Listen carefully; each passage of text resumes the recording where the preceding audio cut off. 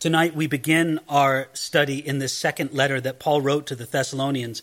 And tonight will be somewhat of a shorter study because we're only going to be covering the first 12 verses of chapter 1.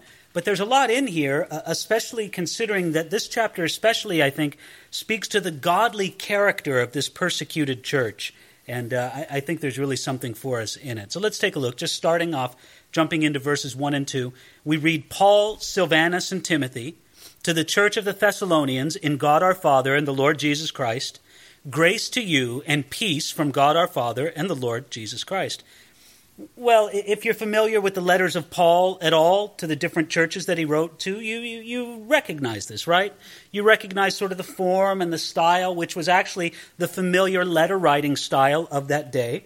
And Paul introduces three particular people in the very first few words. He introduces himself, of course, and then two companions, Silvanus and Timothy. Now, Silvanus, who was also known more popularly in the book of Acts as Silas. Silas and Silvanus are the same name, just different ways of saying it. This man, Silvanus, was a long and an experienced companion of Paul. He traveled with Paul extensively on his second missionary journey, and he was imprisoned and then set free with Paul in the Philippian jail. When Paul first came to Thessalonica, Silas came with him. That's in Acts chapter 17, verses 1 through 9. And so the Thessalonians knew Silvanus well. When they first met Paul, Silvanus was with them.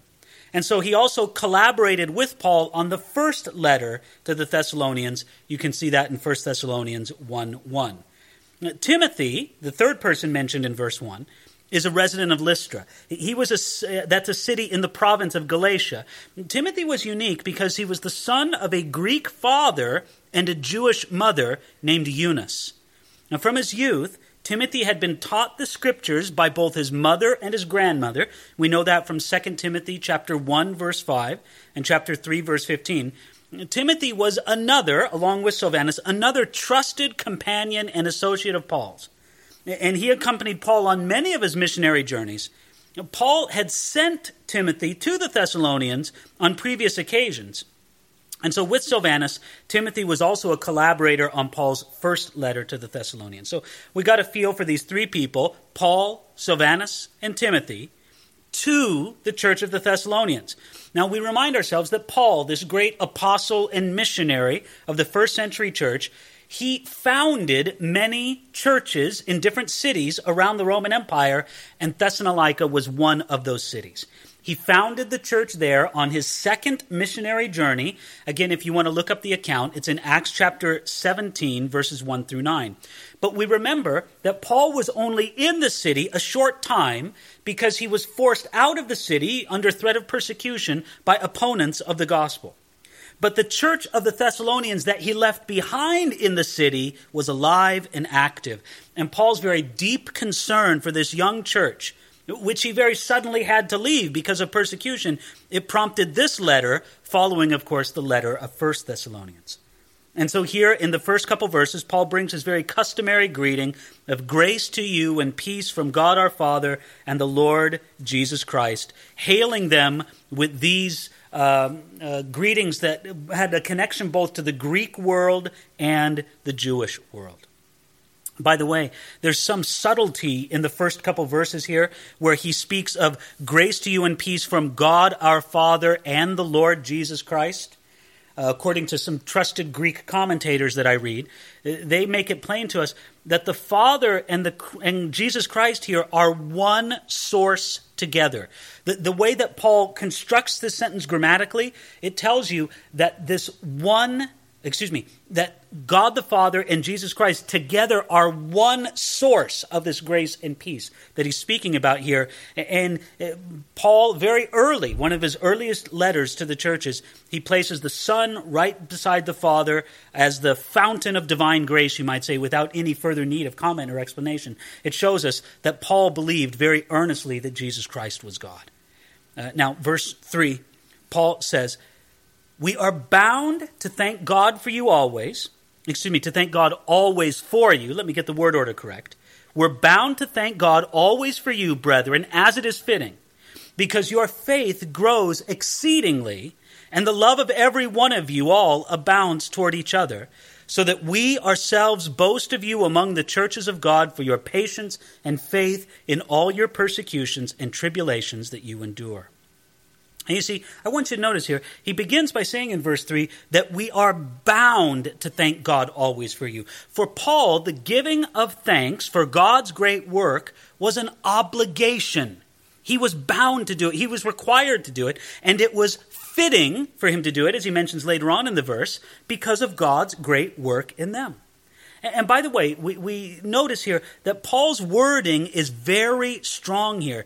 He's saying that he feels extremely compelled to offer this thanks. It's as if, now if we remember, from the letter of the Thessalonians that Paul first wrote to this church, he praised them a lot. He complimented them an awful lot.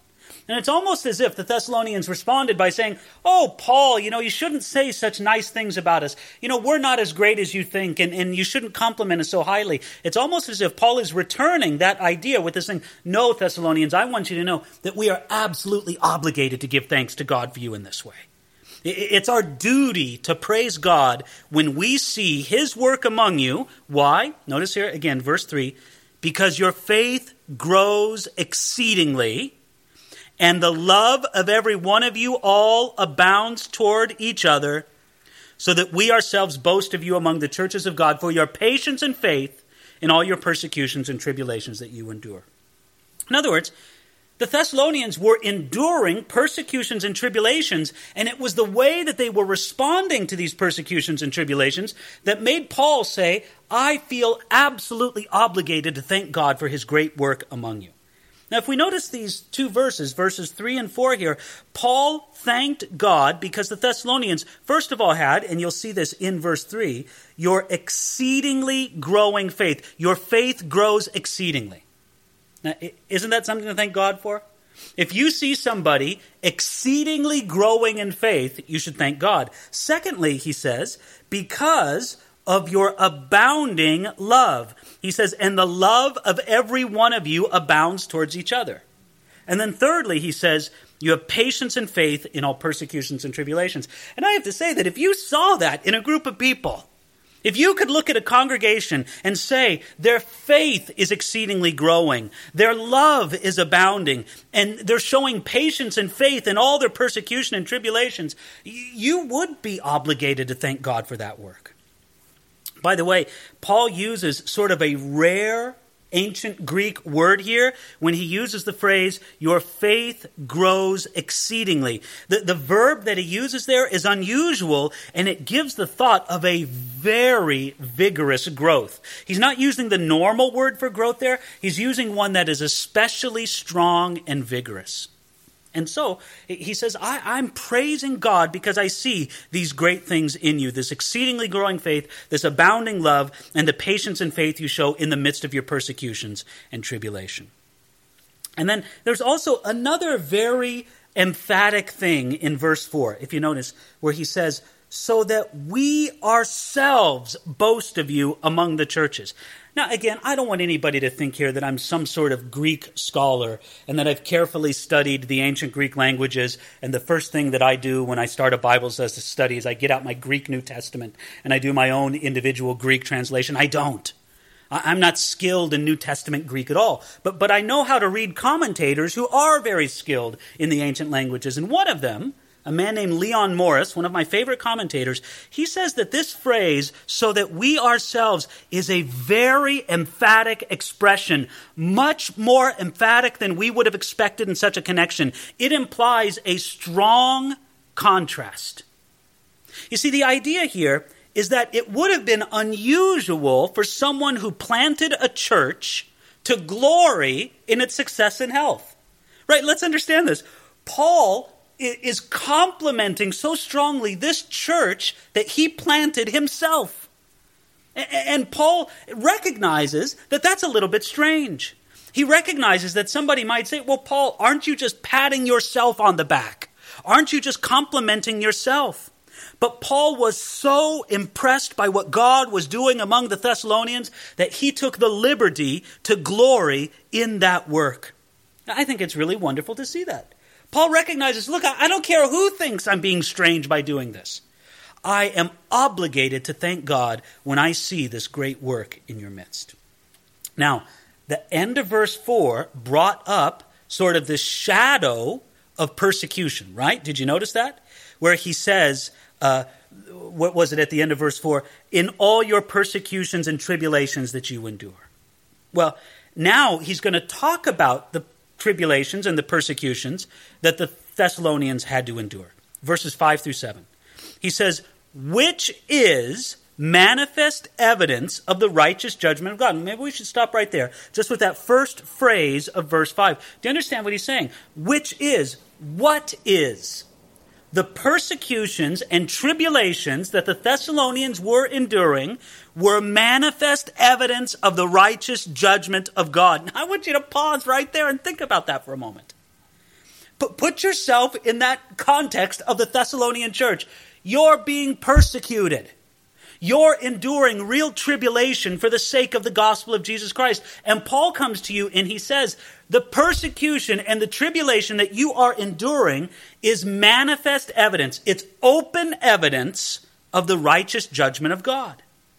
You see, God's righteous judgment was at work among the Thessalonians, beginning at the house of God. Don't we remember that phrase from 1 Peter chapter 4, verse 17, where he says that judgment begins at the house of God.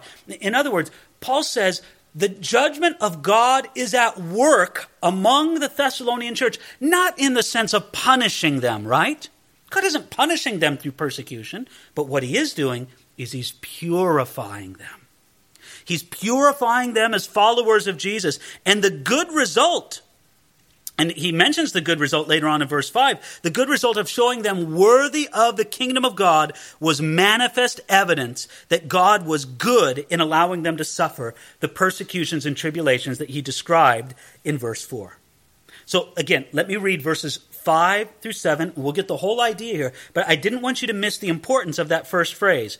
He says, which is manifest evidence of the righteous judgment of God, that you may be counted worthy of the kingdom of God, for which you also suffer.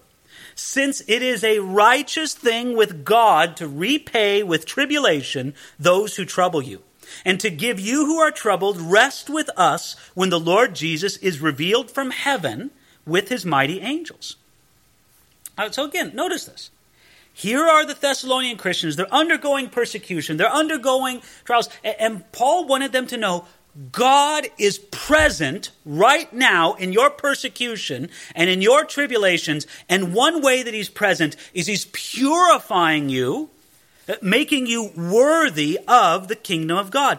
Now consider that for a moment. We usually think that God is absent when we suffer. God, I'm suffering. Where are you? And then sometimes we think that our suffering calls God's righteous judgment into question. God, I'm suffering. You're not being fair. If you were being fair, I wouldn't be suffering. Paul took the exact opposite position. He insisted that their suffering was evidence of the righteous judgment of God. You see, where suffering is combined with righteous endurance, God's work is being done. The fires of persecution and tribulation were like the purifying fires of a refiner, burning away the dross and the impurities from the gold and bringing forth a pure and precious metal. Paul saw God very much present in the suffering and the persecution that the Thessalonians were enduring. And what was he doing again? He was purifying them. Notice the phrase in verse 5, that you may be counted worthy of the kingdom of God for which you also suffer. Now notice this. Counted worthy is not so much seen as worthy as it is reckoned as worthy, as the way that somebody would decree it. Paul's prayer is that the worthiness of Jesus may be accounted to them. And he says God is using these fiery trials, this persecution that you're enduring, to do this in your walk. Now, it continues on in verse 6. Since it is a righteous thing with God to repay with tribulation those who trouble you. Now, again, many people question the righteousness of God's judgment. They believe that somehow God's love and God's righteousness God's love and God's judgment contradict each other. But I want you to notice something. God's judgment is based on the great spiritual principle that it is a righteous thing with God to repay those who do evil. It is right for God to punish those who do evil. And since God is righteous, he will repay all evil. And it will be judged and it will be accounted for. I want you to think for a moment about this possibility. That we could say that every sin in the universe will be paid for. Every single one. It will either be paid for at the cross of Jesus Christ or it will be paid for in hell. But God will leave no unpaid for sin in the universe. No unaccounted sin. Now again, we see these statements in a much broader context. We see it in the context of the Psalms. You remember that? Some of those Psalms where David says, "Oh Lord, I want you to get my enemies." I like someone where he says, "Lord, break their teeth in their mouth." You think, man, that's a tough judgment for God to break their teeth in their mouth. But David would pray such things. And then we say, David, oh, what a wicked man you are to pray such a thing. I want you to know David was not a wicked man when he prayed those things. Because what was he doing? David wasn't breaking the teeth of his enemies. He said, Lord, I want you to do it. God, I believe that judgment is merited here, but I'm going to leave it up to you to do it. And so he understands that it's a righteous thing with God to repay these evils. Now again, God will do this, again, by repaying with tribulation those who trouble you. God was also shown as righteous when those who persecuted the Thessalonians were repaid with tribulation according to their evil works. You see, I want you to consider something. It's funny, I don't know why I'm saying that so much tonight. That's about the 5th time I've caught myself this evening saying, I want you to consider something. For some reason, that phrase is trapped in my mind. Maybe it's just something we all need to consider here this evening. But I want you to think about this. Well, that's just another way to saying, I want you to consider this. Look at this here. I don't know however I should put it. But the point is, if you take a look at verse 6, where it says, it's a righteous thing with God to repay with tribulation those who trouble you. The people who persecuted the Thessalonians were probably religiously motivated. When Paul was in Thessalonica and when he was driven out of town by an angry mob, that angry mob came from people from the synagogue who were jealous that Paul was taking people from the synagogue and bringing them to Christianity. The people who ran Paul out of town thought they were doing God a favor. And isn't it funny how much persecution has gone on in this world under the guise of people who think that they're doing God a favor? Oh, I think of the terrible history of Christian persecution against the Jews throughout the centuries. And so many of those people in the Middle Ages who terribly persecuted the Jews, they honestly believed that they were doing God a favor when they did it. But they were horribly, horribly wrong. Now, Paul recognizes this. Paul recognized that the people who were persecuting the Thessalonians probably felt that they were doing God's will. And so he wanted to reassure the Thessalonian Christians they're not doing God's will. God will repay them for the evil that they're doing. And what will he do on the other side for you? Look at it there in verse 7. And give you who are troubled rest with us when the Lord Jesus is revealed from heaven with his mighty angels. Again, put yourself in the position of a Thessalonian Christian. And you're being persecuted by other people who have a religious motivation. And, let me put it frankly to you, it seems like they're winning. Right? You're suffering. They're triumphing. And wouldn't it be easy for you to have your doubts? Lord, maybe you really are with them. Lord, maybe I am wrong. I mean, they're the ones who seem to be winning. We're the ones who seem to be losing. And I want you to see how Paul's words here to the Thessalonians are calculated very much to encourage these persecuted Christians. No, don't let it shake you for a moment. Even though you're being persecuted, even though you're having these trials, and even though the people who are doing it say they're doing it for God, they're wrong. And you will be comforted, you will be vindicated, and God will deal with your persecutors. Going on here to verse 8.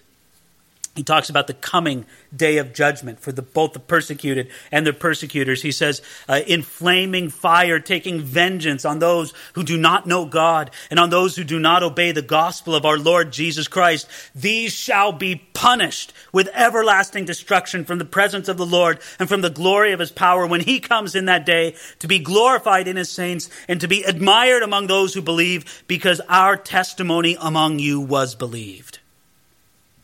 Now again, put it in the whole context.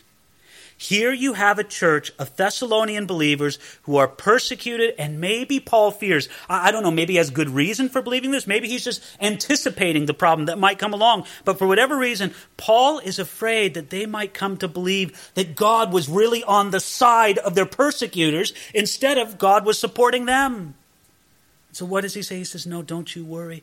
God has a judgment appointed for those people who are persecuting you. And I know that it looks bad for you right now on this earth, but don't worry about it, because in eternity, God will settle things up. In eternity, notice this, there starting at verse 8, in flaming fire, taking vengeance. That is what the day of judgment will be like for those people who persecuted the Thessalonians.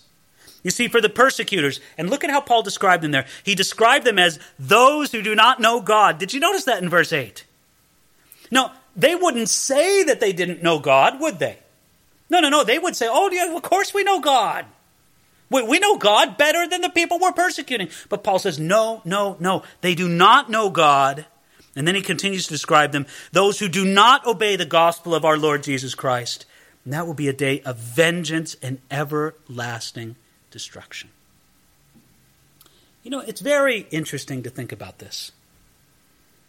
There are many people, not only in the world today, but throughout history, who persecute people in the name of God. And they do this claiming to give honor and glory to God. And they would do this with the attitude, and it would be easy to think, well, maybe they're right, because we're all serving the same God, aren't we? This is what I want you to understand.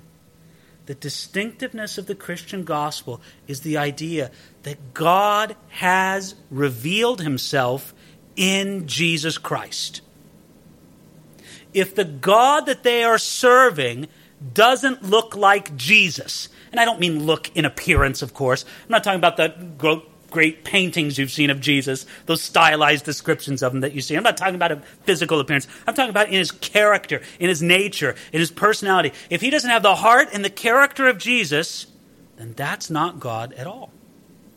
Matter of fact, many people, when they get to know Jesus, when they take a look at that character and they compare it to their prior conception of who God is, they're surprised to think, I never really knew God at all. And that's why Paul can say, even though these people may have a religious motivation for their persecution, they do not know God. And therefore, as he said in the first few words of verse 8, God will take vengeance on them with flaming fire.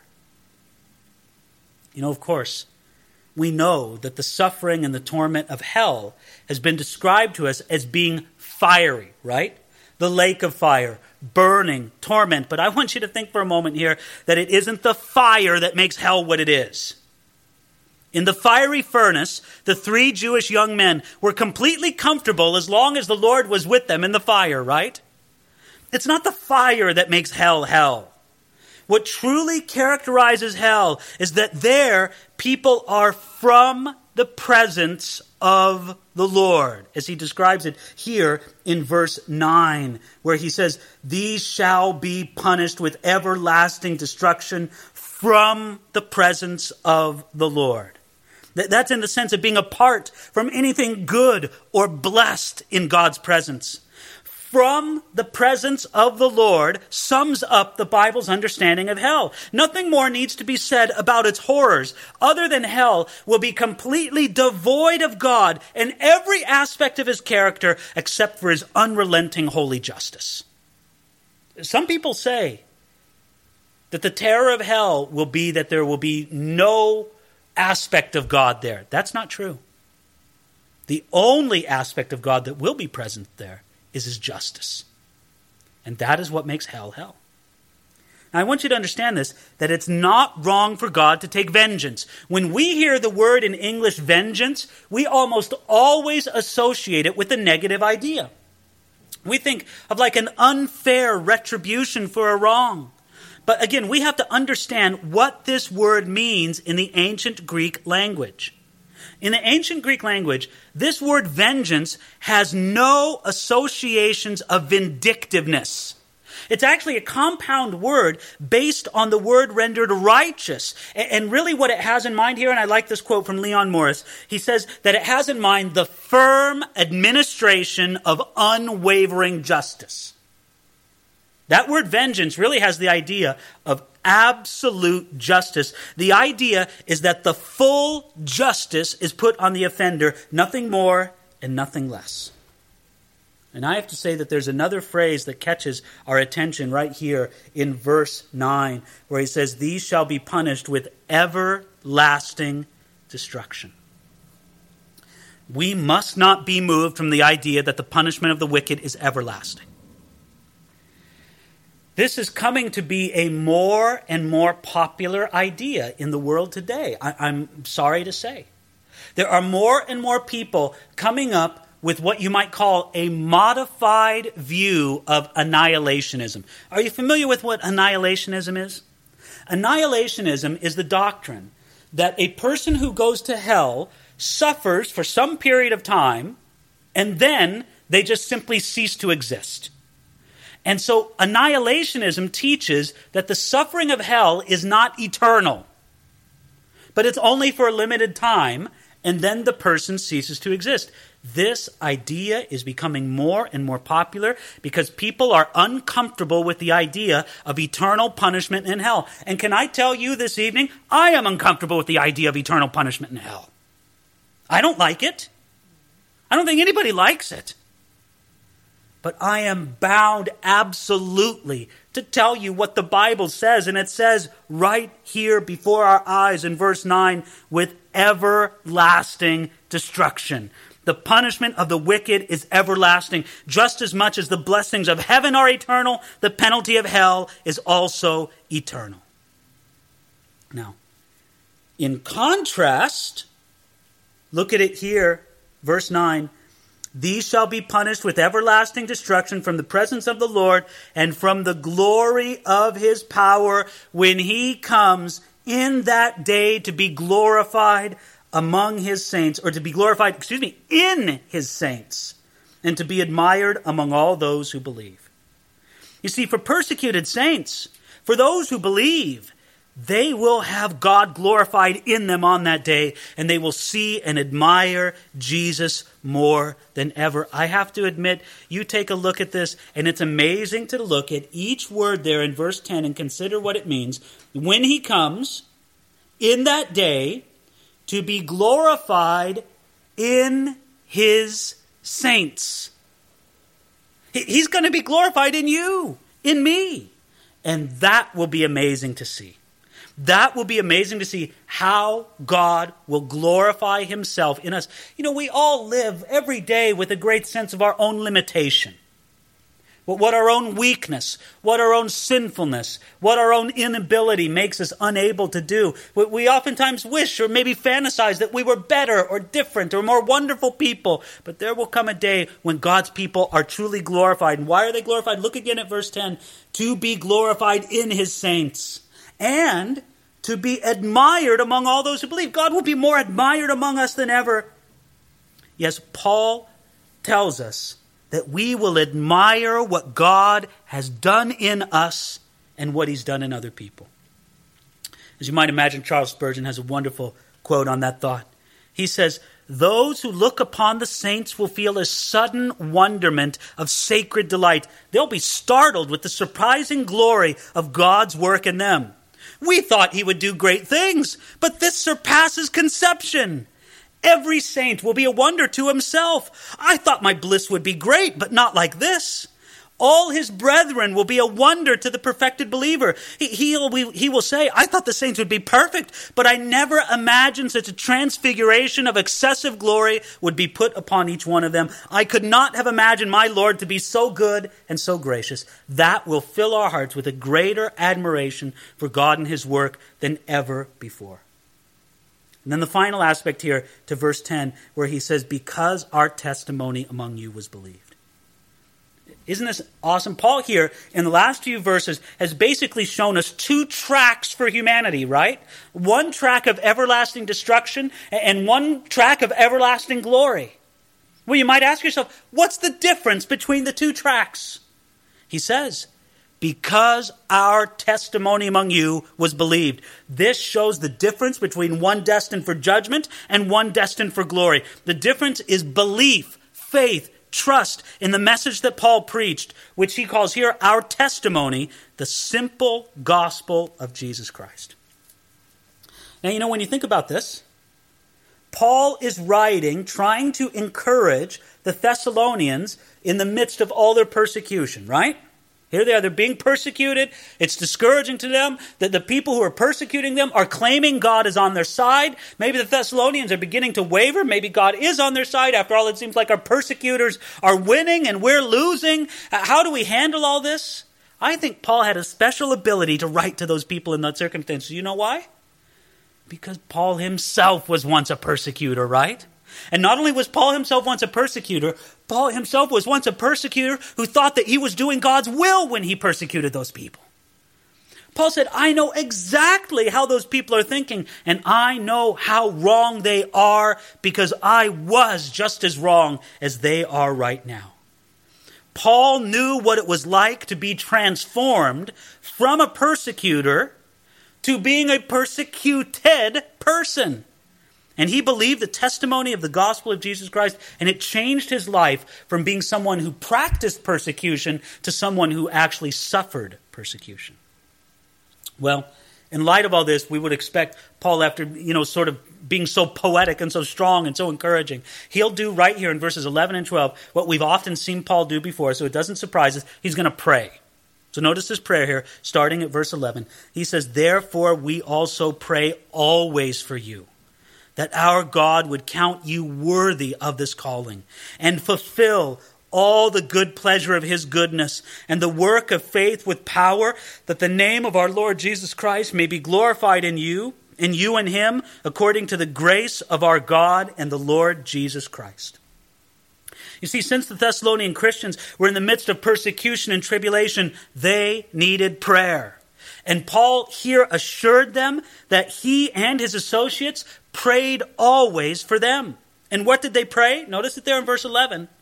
Therefore we also pray always for you, that our God would count you worthy of this calling. Well, what calling? The calling to suffer for his name. He's called you to be persecuted. He's called you to a place that requires great endurance and great faithfulness to the Lord. That is a high calling that you should be honored by. God gives Christians a high calling, and the calling ultimately ends in seeing him glorified in us at his coming. And so Paul rightly prayed that the Thessalonians would be counted worthy of this calling, and he shows them the ways to fulfill this calling. How do you live worthy of this call? We'll take it apart here, right here in verses 11 and 12. First, we live worthy of this call where, in verse 11, we fulfill all the good pleasure of his goodness. In other words, you live a life touched by the goodness of God and displaying the goodness of God. Really, if somebody were to look at your life, would they say, God must be good? They're a follower of God, and I can tell from their life that God is good. That's what he says right there. Fulfill all the good pleasure of his goodness. Can anyone tell that God is good by looking at your life? Secondly, he says that you live this life worthy of his call when we fulfill the work of faith with power. Right there, did you notice that at the end of verse 11? And the work of faith with power. When we believe on Jesus and see his work done, all around us by faith, we see the work of God done, and not just done, but done with power, then that's a testimony. Then we are living worthy of this calling. Here's a third aspect. We live worthy of his call when the name of the Lord Jesus Christ is glorified in us. Now, this means more than just the name of the Lord Jesus as a word, but also a representation of his character. In other words, you could wear a t-shirt all the time that says Jesus Christ, and that's your t-shirt every day. And wow, he's really glorifying Jesus Christ. Well, look, it's good that you're getting the name out there, but it would be nice if you actually lived like Jesus wants you to live. If you had a life that was marked by his character and his nature, that is something that would really give glory to God. That's how you can live worthy of his call. And then fourthly, we live worthy of his call when we are glorified in him. Notice it there in verse 12. First he says that the name of the Lord Jesus Christ may be glorified in you, and you in him. In other words, when God alone is your source of glory and exaltation, and who you are in Jesus is more important than who you are in anything else or in anyone else. That's how you can fulfill this high calling that he's given you. Now, you say that's a pretty high call to put on us. I need to display his goodness. I need to do his work with faith and power. I need to have the name of Jesus Christ glorified in me, and I need to be glorified in him. You say, okay, how do I do this? How does this happen in my life? Look at the very end phrase of verse 12. According to the grace of our God and the Lord Jesus Christ. This great work of living worthy of his calling can only happen according to the grace of God. It happens by his power, his favor, and the understanding how he accepts us in Jesus Christ. And as it does that, it moves along our will and cooperation with his. So here in this first chapter, sort of to sum it all up, we see Paul very earnestly speaking to these persecuted Thessalonians. But we shouldn't miss the point for us. You know, we see in the world today a good deal of confusion about, is this person acting in the name of God? Is this person against these other people? Are they acting in the name of God? Look, put away all of that. And put your focus instead on Jesus Christ. And have your focus where it should be. And doing that, you'll understand God has these two ways. Let God take care of the people who are on the other way. You endeavor to be worthy of this calling that he's given you in these four ways that we spoke before, of reflecting his goodness, of fulfilling his work with faith and power, of seeing the name of the Lord Jesus Christ glorified in you, and of you being glorified in him. This should be our focus even for the person who's undergoing great persecution. See, you know what I love about this passage, sort of in conclusion here? Paul challenged the Thessalonian believers here, right? He carefully reassured him, but he challenged them to fulfill the calling that they had. Now, I guess there's a tendency within us to see somebody who's suffering under persecution or suffering under some difficult time, and we don't want to challenge them in any way. There. It's okay.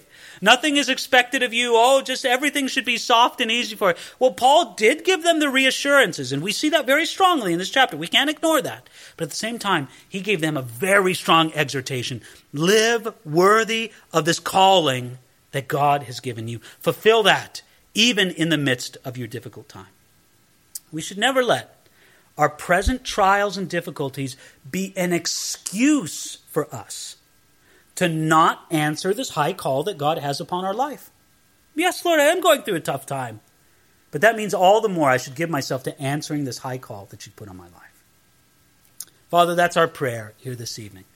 We think about it, and Lord, to be honest, we read this passage tonight, and at least in our setting, in our nation here, in our city, we feel very distant from this kind of persecution that the Thessalonians were facing. We know, Lord, that many people in this world are not distant from this persecution. And we think of tonight and we pray for our persecuted brothers and sisters all across the world, that you would give them the comfort, that you would give them the assurance of knowing that, Lord, you will vindicate them, that you will take care of those who are persecuting them. And Lord, just as you gloriously changed the Apostle Paul himself from a persecutor to someone who was persecuted, that you can effect that change in people today. Lord, by the same token, whatever trials, whatever difficulties we have, help us to never use them as an excuse for not fulfilling this high call that you put before us. You have given us this high call of a heavenly destiny and glory.